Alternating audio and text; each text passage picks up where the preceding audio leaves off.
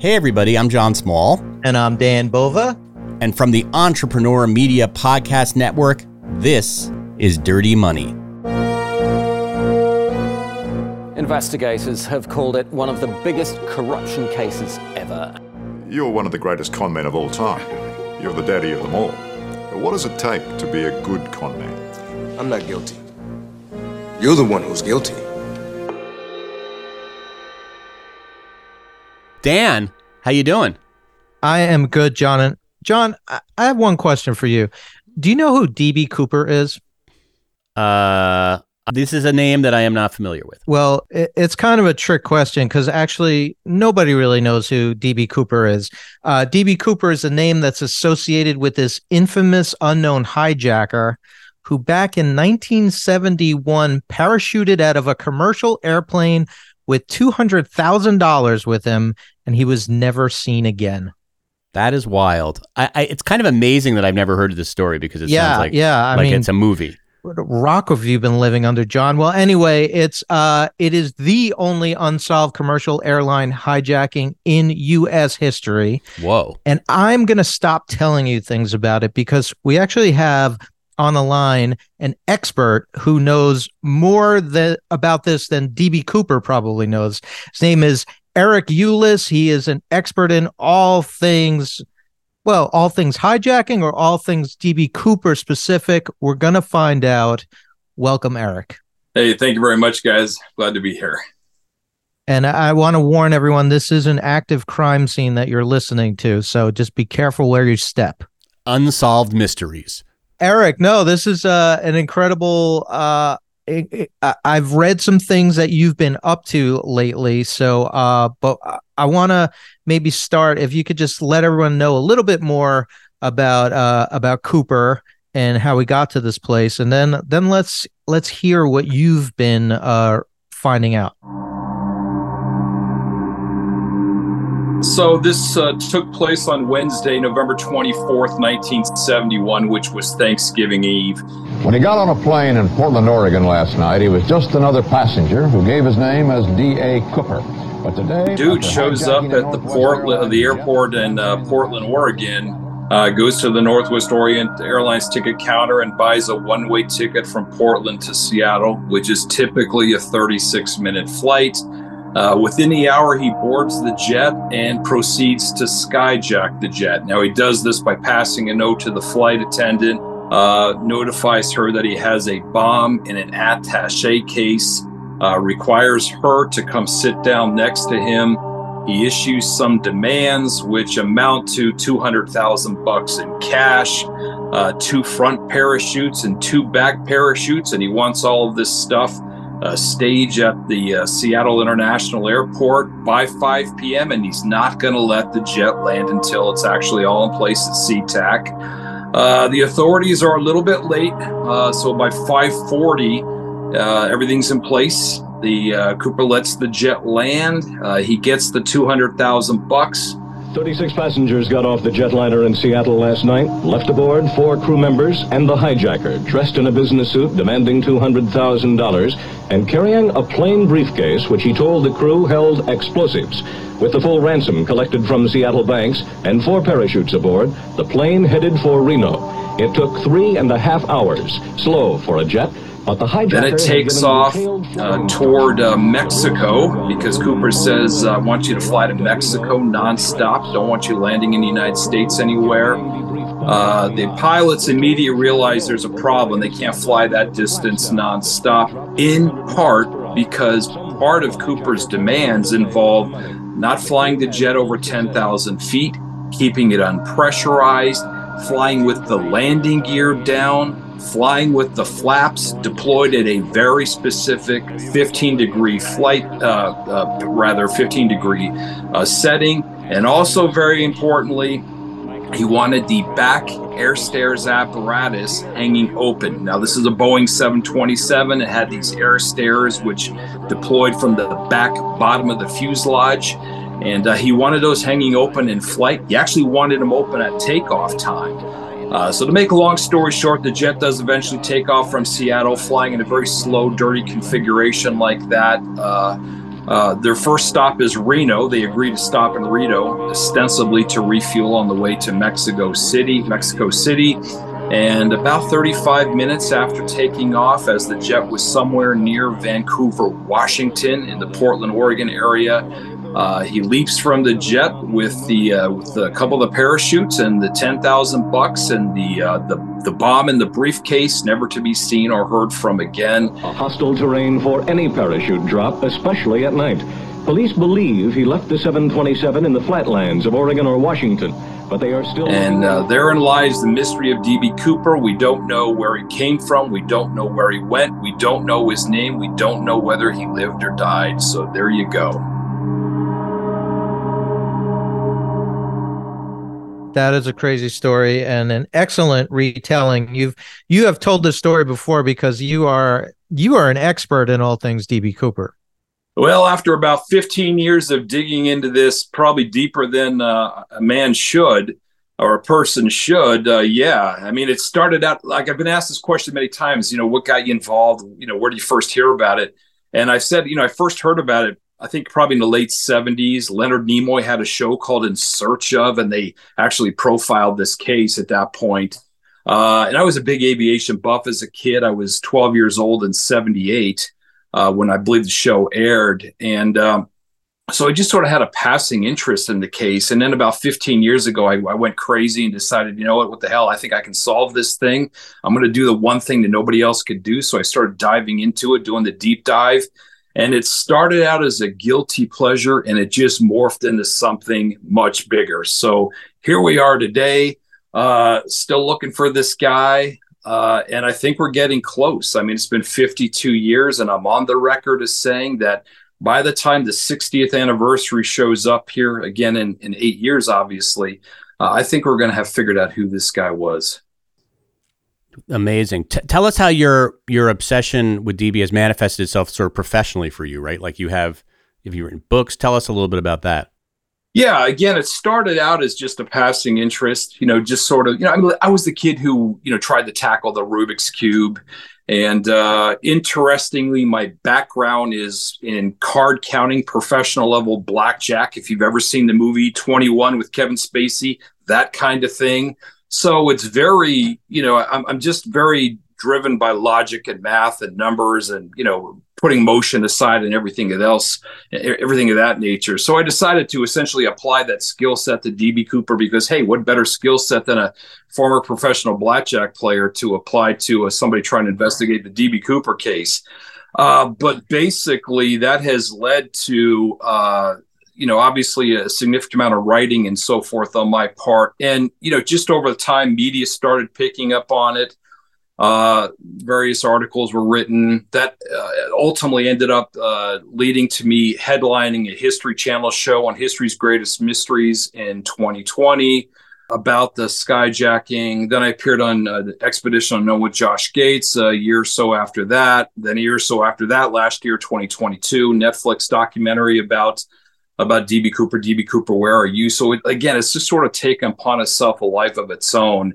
And as you can tell, I'm not made for TV or talking about this case. So what? I disagree. Yeah. Just the opposite. So I do want to ask you a little bit more specifics about his crime. And then I want to get into kind of like, this growing interest for you has manifested itself in some real breakthroughs. But first, I think, as we hear the story, we have to remember this is the 1971, because you're like, wait, the guy just lands a plane and then it takes off and then it lands again, and everyone just giving him stuff. Like, it seems crazy. And this was kind of this was a little more common back in those times, right? I think I seem to recall that skyjackings were actually more of a common occurrence in this era. Yeah, it's unbelievable, but there were literally, and this isn't hyperbole, there are literally hundreds of skyjackings globally during the late 60s, early 70s. Back then, this guy could show up in Portland and ask for a ticket. He didn't have to provide any identification. So he ended up giving the name Dan Cooper, which obviously is not his real name. Now, I should note that the media erroneously reported his name as DB Cooper. when, of course, the name he gave was Dan Cooper. And people quickly realized, yo, dude, the name is Dan Cooper, not DB Cooper. But everybody pretty much universally decided, you know what, Dan Cooper, or rather DB Cooper's a hell of a lot more kick-ass than Dan Cooper, so we're just going to roll with DB Cooper. No offense, Dan, but I mean, what are we trying to say here? Dan is a lame name. Okay, I get it. I know DB Bova kind of has a ring to it. I am a DB, so I guess that works out. But so right, you could just walk up by. You don't have to show ID. No metal detectors, no nothing. I mean, people walk on board bomb sniffing anything. Yeah. So I guess the theory was maybe he does have a bomb, so let's just let him land and take off as much as he wants, and hopefully this all works out. I mean, there was only one landing. I mean, he skyjacked the jet flying up to Seattle. He wouldn't let it land until everything was in place, and then obviously when everything is in place, they took off again for Seattle, or rather from Seattle to Reno to refuel. But he did show the flight attendants what appeared to be a bomb in the attaché case. Now, I think it was likely a fake bomb. I mean, it didn't need to be real. But, from the perspective of the airline, they've got, 36, 37, 38 people's lives on the hook here. They've got a jet that's worth an enormous amount of money. Let's just give the dude his $200K. We'll catch his ass in the next 4 or 5 days and be done with it all. So I just don't think anybody expected, the FBI included, I just don't think anybody expected that this guy was actually going to get away with it and never get caught. So he parachutes out of this plane. So first of all, how insane is that to parachute out of a commercial jet? It sounds insane, but I've never done it, so maybe it's not as crazy as I think. But also, they never found him. They never found a body. They never found a living body or a dead body. So, like, what's your theory on what went down? Well, here's the really interesting thing about this is within a couple of days, the Air Force provided the FBI with what they thought was the flight path. They're like, this is the flight path, so just look, around this flight path and you'll find something. And they never found anything at all. In fact, 8 years went by before they actually did find a portion of DB Cooper's ransom in the form of 3 packets of $20 bills totaling $6,000 in a very rotted and decayed state, buried in the sand along the Columbia River. Now, not directly next to the river, it's about 50 feet from the river, so it wasn't like the river would reach the burial spot regularly. In fact, it rarely did. But what's really remarkable about this is it was found at about 20 miles away from where they think he jumped. And it was also basically upstream from where they think he jumped. So there's no plausible explanation for how the money got from the landing zone to being buried on the beach here. So that's part of the mystery within the mystery. I think that, one of the things that I've really seriously looked at is the veracity of the flight path, that the FBI is using. And I've identified what I believe are some flaws in the flight path. I think that the flight path actually traces one of the military chase planes that night and not the airliner itself. And there are a lot of reasons too technical to get into here why I believe that's the case. So why that's really important is it would explain why nothing's ever been found where they think something should have been found, but also critically importantly, the updated version of the flight path that I created actually puts him landing probably within a mile or so of where a portion that portion of the ransom was found in 1980. So if I'm right about this, and he actually landed, let's say, about a mile from where the money was found, well, all of a sudden it starts to make a hell of a lot of sense what's going on here. Not only why they never found the guy, but also why 6K ended up on the beach. Well, let's talk about that 6K. So you say they found it buried. Is there an idea whether it was buried by a human or was it buried by like natural causes? I am 100% convinced that this was buried by a human being. And the reason why is because it was buried about 50 feet from the water's edge at an elevation about 8 or 9 feet above the level of the river. And again, the river never reached that there's only 2 times from the time that the skyjacking took place when the money was found, when the river was actually flooded and reached that spot. The other critical thing is you have 3 packets, 3 separate packets right on top of each other, just below the surface of the sand. The rubber bands were even still intact, even though rotted and decayed. So like, there's just simply no way that 3 random packets, tooled down the Columbia River for 10 or 11 miles and just by some miraculous freak of nature ended up right on top of each other, buried in the sand. So it had to be by human intervention. And listen, if a person buried the money, in all likelihood, that person was D.B. Cooper. Yeah, he didn't have like an accomplice on the ground that, had he died, I don't know, just the whole thing doesn't make any sense. It has to, if it was buried by a human, it would have to have been him. Well, one important thing here is I think the evidence is very clear that he intended to jump. He initially intended to jump in the outskirts of Seattle right after the jet took off, maybe 6-7 minutes later. But he got delayed for a couple of reasons, and ultimately he jumped about 36 minutes later in the Portland area. So, that puts him 150 miles away from where he originally planned to jump. And one of the things that he had with him was 20 pounds of $20 bills and a big, white canvas See First bank bag. Now, the guy can't very well walk into Vancouver, Washington carrying that bag if he wants to be free very long. So it stands to reason the guy had to bury it, stash it temporarily, as he walked into town, and then do whatever he did and then eventually come back and pick it up. So I think that explains why the money was buried where it was buried. And I do think he actually came back and retrieved most of it, presumably under the cover of darkness. But 3 of those packets got left behind accidentally, and ultimately that's what was found in 1980. Hi, I'm Emily Washkovic, Yelp small business expert and host of the podcast Behind the Review. We're back for season 2. And this time, we're keeping everything you love and adding so much more. Get ready to find out what happens behind the scenes at those businesses that everyone raves about. You know the ones.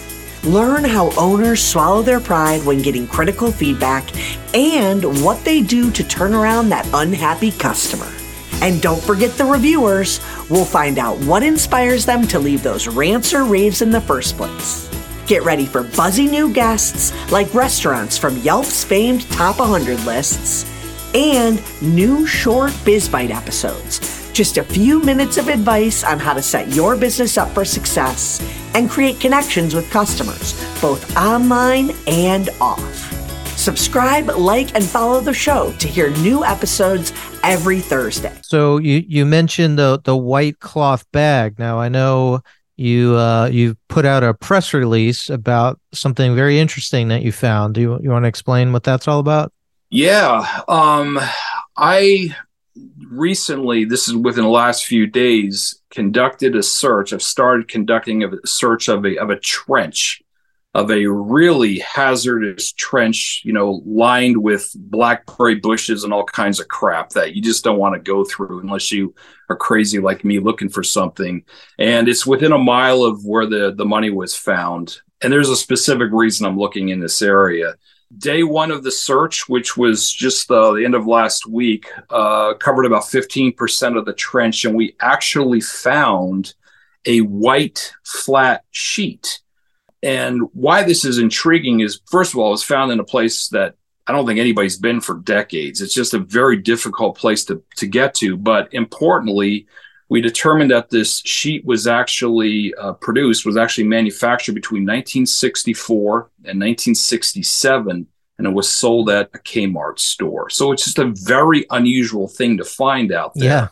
Now, why that's important is that there are witnesses that have provided testimony that is in the FBI files that talk about seeing Cooper trying to wrap the money in a white material, a quote unquote white material. So apparently what he tried to do is it came delivered in a cheap white canvas bank bag, but the bag was very flimsy and unsturdy. So it looks like he tried to take out some of the cash, roll it up in some white material, and probably stash it in one of the 2 parachutes that he took, the reserve parachute, which I won't get into the technical reasons behind that as well.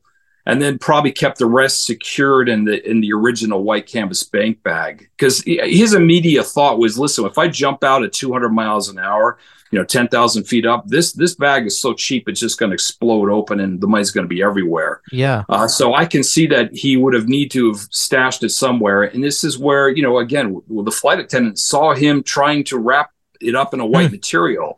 And so that's the first thing. So that's very intriguing. What's this white material? The other thing is that it's a little known fact, but it has been discussed at length, is that D.B. Cooper also brought a paper bag on board the jet. It was about 14 inches wide by about 12 inches tall and about 4 inches deep. And it's a paper bag that held something. We don't know what it was. We don't know what was in the bag. Now, presumably whatever was in the bag was too large to put in his raincoat pockets or anything of that nature. And he obviously brought it for a reason. So, it's ripe for speculation. So perhaps this white sheet was actually in there and he intended to use it for the purposes of, rolling up some of the money, killing any of the dead space that the money would have been around the money in the container. Again, jumping at 200 miles an hour, you got to be cognizant of that kind of stuff. Yeah. And then, that ends up on the ground with Cooper. I'm speculating that what would have happened here is when he lands, he immediately scurries to the edge of this trench, takes off the parachute, throws it into the trench. And this secondary reserve parachute as well, I believe some of the money was housed in that, may have been in this white sheet. He would have unfurled the cash from that and probably put the loose packets in his pocket at this point because he doesn't need to worry about it blowing out. And he would have discarded the parachute and the sheet and everything related to that, the second chute in the sheet. And then, of course, walked to the beach carrying not only the loose packets in his pocket, but also that white canvas bank bag that's all tied up from Seafirst Bank that has a portion of the ransom in it. And I think he would have buried all that temporarily and then of course, come back at a later date to retrieve it. So that's why this is very intriguing, because there may be a relationship between that sheet that we found, though, the white flat sheet that we found, and Cooper. In part because just the nature of the item, and what the witnesses said, the age of the item is very interesting. And obviously the location is also very compelling. And this is what's important to remember. Like, where this thing was found was a very difficult to reach place. And there's no real easy explanation how it got there, but it's there nonetheless. The sheet is there. It got there. It was transported there somehow for some reason by someone. So let's just start with that. So it's an interesting thing. And so it's being analyzed right now. We'll see if there are any fibers that make up that white flat sheet that are similar to some fibers that were found on D.B. Cooper's clip-on tie. He did leave that tie behind on the jet, by the way. We'll see if we can make some sort of scientific connection between the tie and that. So that's kind of the hot off the press new information. That's cool. So, and I know that you have been asking and then suing, I believe, the FBI for access to that clip-on tie. So how has that gone? Yeah, that's exactly correct. Listen, the tie was found on the jet in Reno when it landed there. And I think he left it behind accidentally. It was a skinny black clip-on tie from J.C. Penney, cost $1.50 when he bought it. And it was of little value, evidentiary value. It's 1971. It was 1971, but, in later years, it's actually been a treasure trove of evidence. A lot of particles and things of that nature have been on the tie that are consistent with the aerospace sector. But one of the things is this snap-on apparatus that's built into the tie has a little spindle on it. And I've noticed in all the pictures of the tie that the FBI has that it's in a closed position. And I didn't even realize the thing opened up, to be honest with you. It wasn't until after I actually managed to get my hands on a tie that's just like it and was reading U.S. patent information related to the tie. This is the kind of thing I do, read U.S. patent information from decades ago. And I realized by reading the patent that little spindle actually spins open. It enables the tie wearer to make the tie knot a little more prominent or less prominent, whatever the tie wearer prefers. And it immediately got me thinking, man, if DB Cooper actually opened up that spindle at some point, he would have likely transferred DNA to the spindle, to the shaft that's part of the spindle. And then when he closed it back up, it's essentially secured in this little metal cylinder. So I reached out to a DNA specialist friend who she worked for the Oklahoma Bureau of Investigation doing this very thing. And I said, hey, could we have DNA on there? And she said, absolutely. So I back channeled the FBI to see if I could get access to the tie, to see about getting to swabbing that area. They pretty much told me to go F myself. And so I decided, you know what, let me go ahead and sue them. Let me go ahead and take it to court. So I filed in federal court in March of this year, Washington, D.C., basically arguing that it falls under the purview of the Freedom of Information Act. And so here we are. It's been, the last briefs were filed with the court something like 4 months ago. And so we're still waiting. The government and me, we're still waiting to hear from the judge to get some sort of ruling or order. But as soon as we hear something from her, we'll let you know. But the hope is that myself and the DNA expert can get access to the tie. We're just talking about showing up in Washington, D.C. while the tie remains in FBI custody and just having 10 minutes with the tie. Let's just swab it and let's just see what we can come up with. Yeah. Yeah, why do you think the FBI is so reticent to share this? Do you think maybe it's tainted evidence? Do you think maybe they didn't? I've been asked that question a lot, and I don't think there's anything nefarious here. I mean, they're probably, I don't know, maybe it would look kind of bad if like the FBI after, 45 years or whatever, 50 years couldn't solve the case and some dude from Arizona rolls along and solves it. Like maybe it just looks bad. I don't know. Come on, citizen detectives. It's the rage right now. I mean, that's awesome. Yeah. What if it's got a J. Edgar Hoover's thumbprint on it? Who knows? That's right. Yeah. So, the thing is that I suspect that it's more or less they're afraid of establishing some sort of precedent. Now, all of a sudden, everybody's going to start asking for access to things. But, I would argue that this is you got to take these up on a case by case scenario. We're, myself, the DNA expert, we're credible people looking into this case. We're not talking about taking possession of the tie or removing it from FBI custody. So, and the thing that's important to remember here is we're talking DNA here. It actually has the ability to solve the case 100%, to be done with it.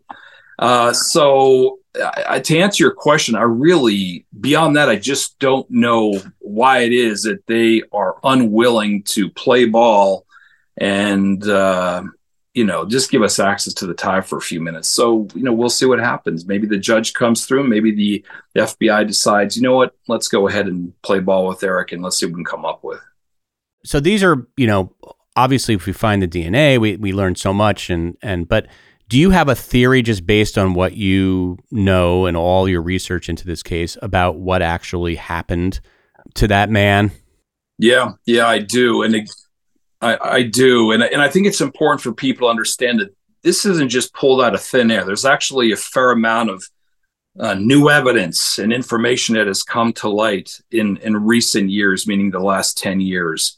One of the fascinating things about that tie that I referenced was that in 2017, a portion of the tie, or at least particles that came from the tie, were analyzed by a company called McCrone Labs in Chicago. And these are world-class scientists. I mean, they've looked at the Shroud of Turin and all kinds. I mean, they got a great reputation. Well, they discovered that there were something north of 100,000 particles found on that tie, at least the portion of the tie that they had a chance to review. So, and it came in the form of spreadsheets. And this included, titanium, commercially pure titanium, alloy titanium, various grades of stainless steel, aluminum, rare earth elements, a whole mess of really exotic metals and materials that are, again, consistent with the aerospace sector, which is, I think, very telling, considering this took place in 1971 in the Seattle area. Now, what I did, because I have nothing better to do than read U.S. patents and comb through Excel spreadsheets of 100,000 particles, is about a year ago, I actually started combing through at a forensic level those particles to see if there was anything that jumped out, anything that was rare, anything that was unique. I was looking for something that was tantamount to commercial DNA.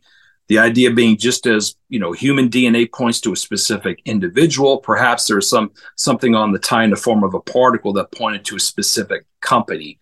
And indeed, I believe I found it in the form of 3 particles of a very rare titanium and antimony alloy. And why that's important is the particles seem to correlate with a U.S. patent granted to a company called Remcrew Titanium, which is no longer around, but a company called Remcrew Titanium that was based in the Pittsburgh, Pennsylvania area. And they had a significant amount of business as a subcontractor with Boeing and other aerospace companies because they provided specialty metals and created specialty metals. So that got me interviewing certain people who worked there, including the former president of a branch of the company and all kinds of people, supervisors. And ultimately that led me to a particular division within this company called the Titanium Research Lab, which consisted of only 8 men back then, and all of whom wore ties, of course. And one particular person of interest that I've spent a lot of time focusing on over the last year. So I do have somebody in mind that may have been D.B. Cooper. This gentleman passed away in 2002. But that's part of the reason I'm trying to get my hands on the DNA. That's, part of the reason I continue to search for new evidence and things of that nature. Did that guy show up, driving a new car one day? Any unusual behavior of that individual that would indicate that maybe he suddenly was flush with cash? Not that I'm aware of, but I don't know. I mean, I know he had a fair amount of property holdings around, but he was an engineer, a metallurgist for this company. So it's a little bit difficult, as you can imagine, to go back, 52 years, looking at sort of the financial picture of these people. And again, he passed away in 2002. Now, I actually have talked with and met with his son. He has a son who is now, I believe, about 66, 67 years old.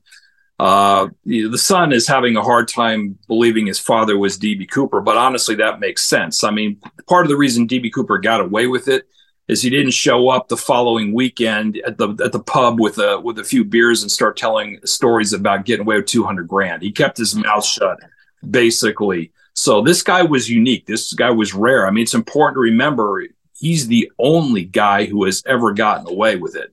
So, and it's a complete mystery. So it is very compelling, very interesting. And there are a lot of interesting aspects to this particular person. In my mind, it checks a lot of boxes, not only the physical attributes for Cooper, but I can also put him in Seattle, put him at Boeing on the floor in the years preceding the skyjacking, because again, they had a lot of business with Boeing. So, and the money, so the money that you found, that they found buried, so I'm assuming they knew what the serial numbers on the money were, or was it marked, or how did they know it was that money? And did that money show up like in use anywhere? They did have the serial numbers for all 10,000 of the $20 bills, because the ransom was delivered entirely in $20 bills. So the 200,000 was made up of 10,000 $20 bills. They have those numbers recorded in advance. The money was not marked in any other way. The money was not marked in any way. The money, the bills that were found buried in the sand 8 years later, February 1980, the serial numbers matched. So we know for sure that was a portion of D.B. Cooper's ransom. Now, with respect to the outstanding $194,000, we have never come across another bill in circulation or what have you. So that may mean that none of the money was ever spent, didn't re-enter circulation. It may mean that a portion of it was spent. It just went unnoticed. It may have meant that all of it actually re-entered circulation over a period of time, maybe some of it overseas, and it just went unnoticed. The reason why is because, again, this is the early 70s. And as bills eventually work their way back into the Treasury destroys the bills and prints new bills. But they did not track the serial numbers of bills coming in. So it's entirely possible those bills showed up and were destroyed, and new bills were issued. So the only way that anybody would have ever discovered a bill is if, somebody happened to have a list of the 10,000 serial numbers and decided to cross-reference a $20 bill that they came across to see if it matched. And I think you and I all know that that seems highly unlikely. So we just don't know. We just don't know about that. And so I just looked it up. So shout out to amortization.org. 200 grand in 1971 is worth about 1.5 million today. That's right. Yeah. That's a lot of cash. That's a lot of cash in 1971. Yeah. It strikes me as funny. He was so meticulous about everything. It strikes me as funny that he wouldn't have requested the cash in larger bills so he wouldn't have to tote around all these 20s. Yeah, but I guess back then, though, if you were peeling off $100 bills, I'm sure that would raise a lot of eyebrows. Yeah. Hundreds and 50s, I think, would definitely be a lot more conspicuous. But I've actually thought about that because there's nothing to say that the authorities didn't deliver it in $100 bills and make it particularly difficult for the guy. But so I don't know. I don't know if there's something to read into that. But having said that, they delivered it in $20 bills. Yeah, about 20 pounds worth. It's interesting that he maybe worked, in the aviation industry because he seemed to know a lot about planes and knew obviously something about skydiving because who the hell is going to jump out of a plane of a commercial airline at 10,000 feet unless they have had some experience skydiving, right? Well, here's the thing about it. Let's take up the skydiving aspect of it first. I'm with you. I'm thinking, the guy had to be an expert skydiver, have some sort of experience. Who the hell would do that? I've jumped from 12,500 feet here, and it takes some stones. I mean, to be honest with you.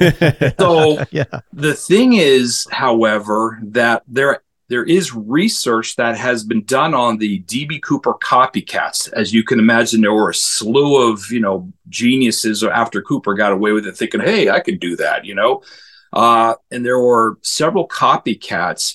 The majority of the copycats had not ever jumped before. Many had never even put on a parachute before. So that's actually interesting to consider that the majority of copycats had never jumped before. Also, it's important to note that every single one of them survived. No one got killed. And every single one of them got caught. And in the case of a few of them, they got caught several days later because, of course, they, decided to talk about it, and eventually somebody got word of it. But while you would think on the surface the guy had to have jumped before, had to have some sort of experience, if you look at the copycats as sort of a case file or case segment of that case study, rather, that doesn't appear to indicate that. Indeed, the guy may have had zero experience. Now, as far as the knowledge with respect to the aviation in general, it's clear he did have specific knowledge about the Boeing 727. Recall, he asked to have the flap set at a 15-degree flap setting.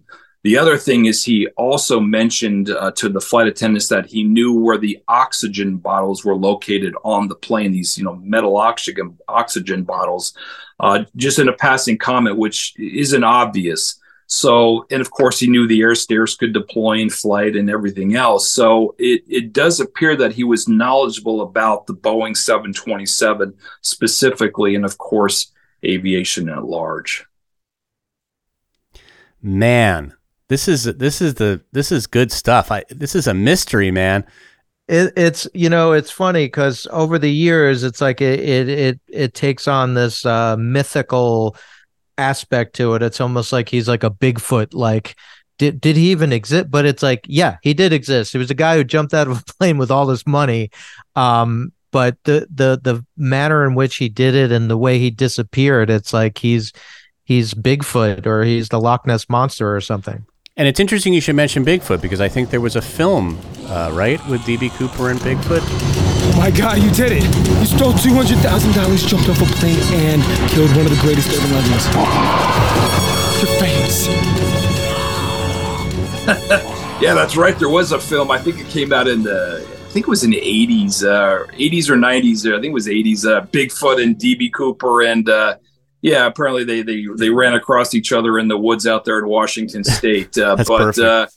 So it's kind of the interesting thing about it, though, you bring up a good point, is that's part of what makes this case compelling. Is it's real. Like, we know this is real. This guy was real. This isn't Bigfoot. Wait, Bigfoot isn't real? The Loch Ness Monster, UFOs, whatever the deal is, this is a real thing. And the other thing about it is just the way the guy carried himself. I've said before that he had this sort of James Bond-esque element to him, or aspect to him. And I think that that's part of it too. And of course, it was the early 70s, the wake of the assassinations of JFK, Martin Luther King Jr., Robert Kennedy.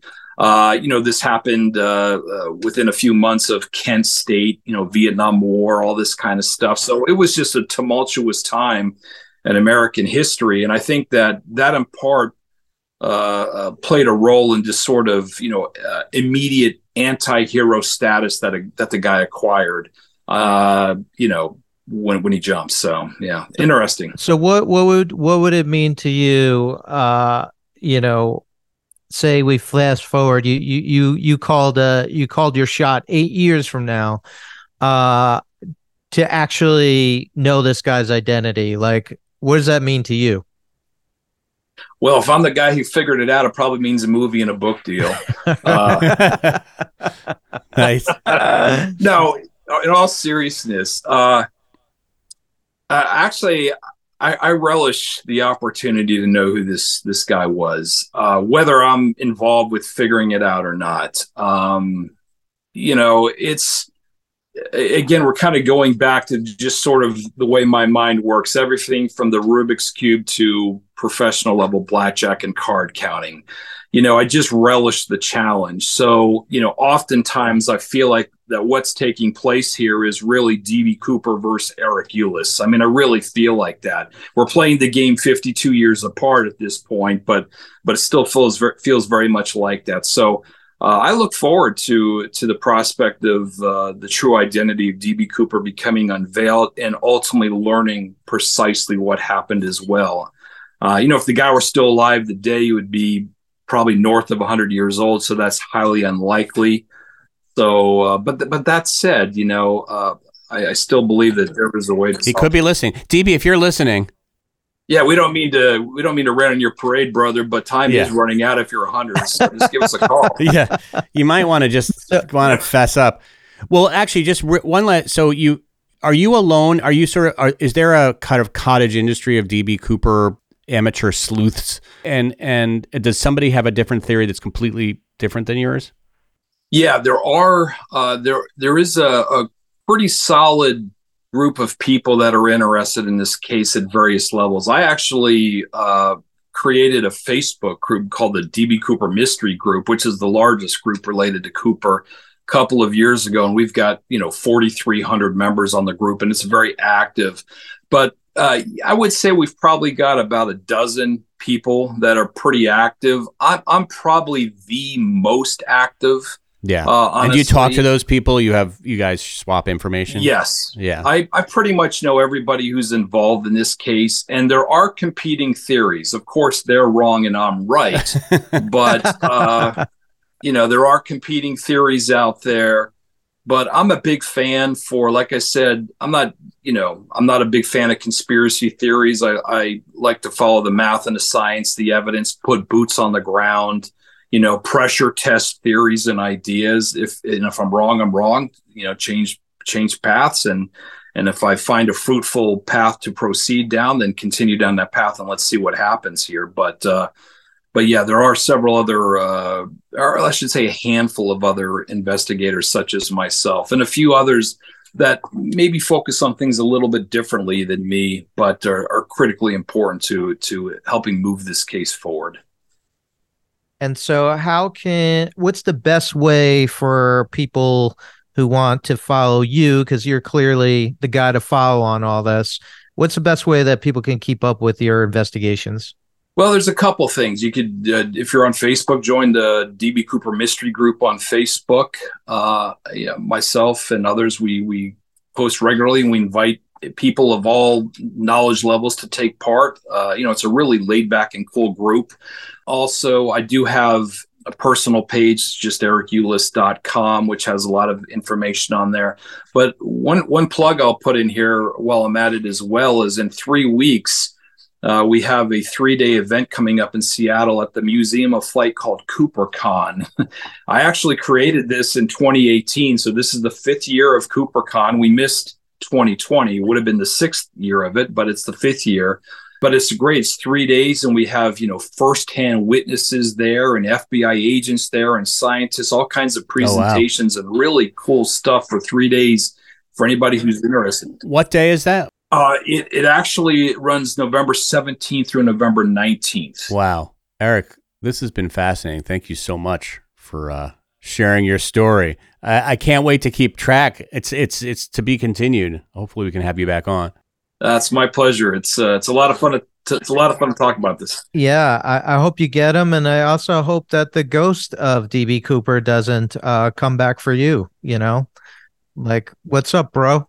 Well, I'm kind of assuming that I like to think that if the ghost of DB Cooper comes back, it sort of resembles a James Bond-esque kind of a guy. So, he invites me to have a martini shaken, not stirred with him, and we'll be all good. So very cool, man. Well, thanks so much for giving us all the scoop. Fascinating and so cool. All the stuff that you've discovered just out of pure passion. So it's very, very cool to hear it all. Thanks, Eric. Dirty Money is a production of the Entrepreneur Media Podcast Network. It is produced by Dan Bova and John Small, with music by Rich Bova. If you like what you heard, please subscribe and leave us a 5-star review. Thank you for listening.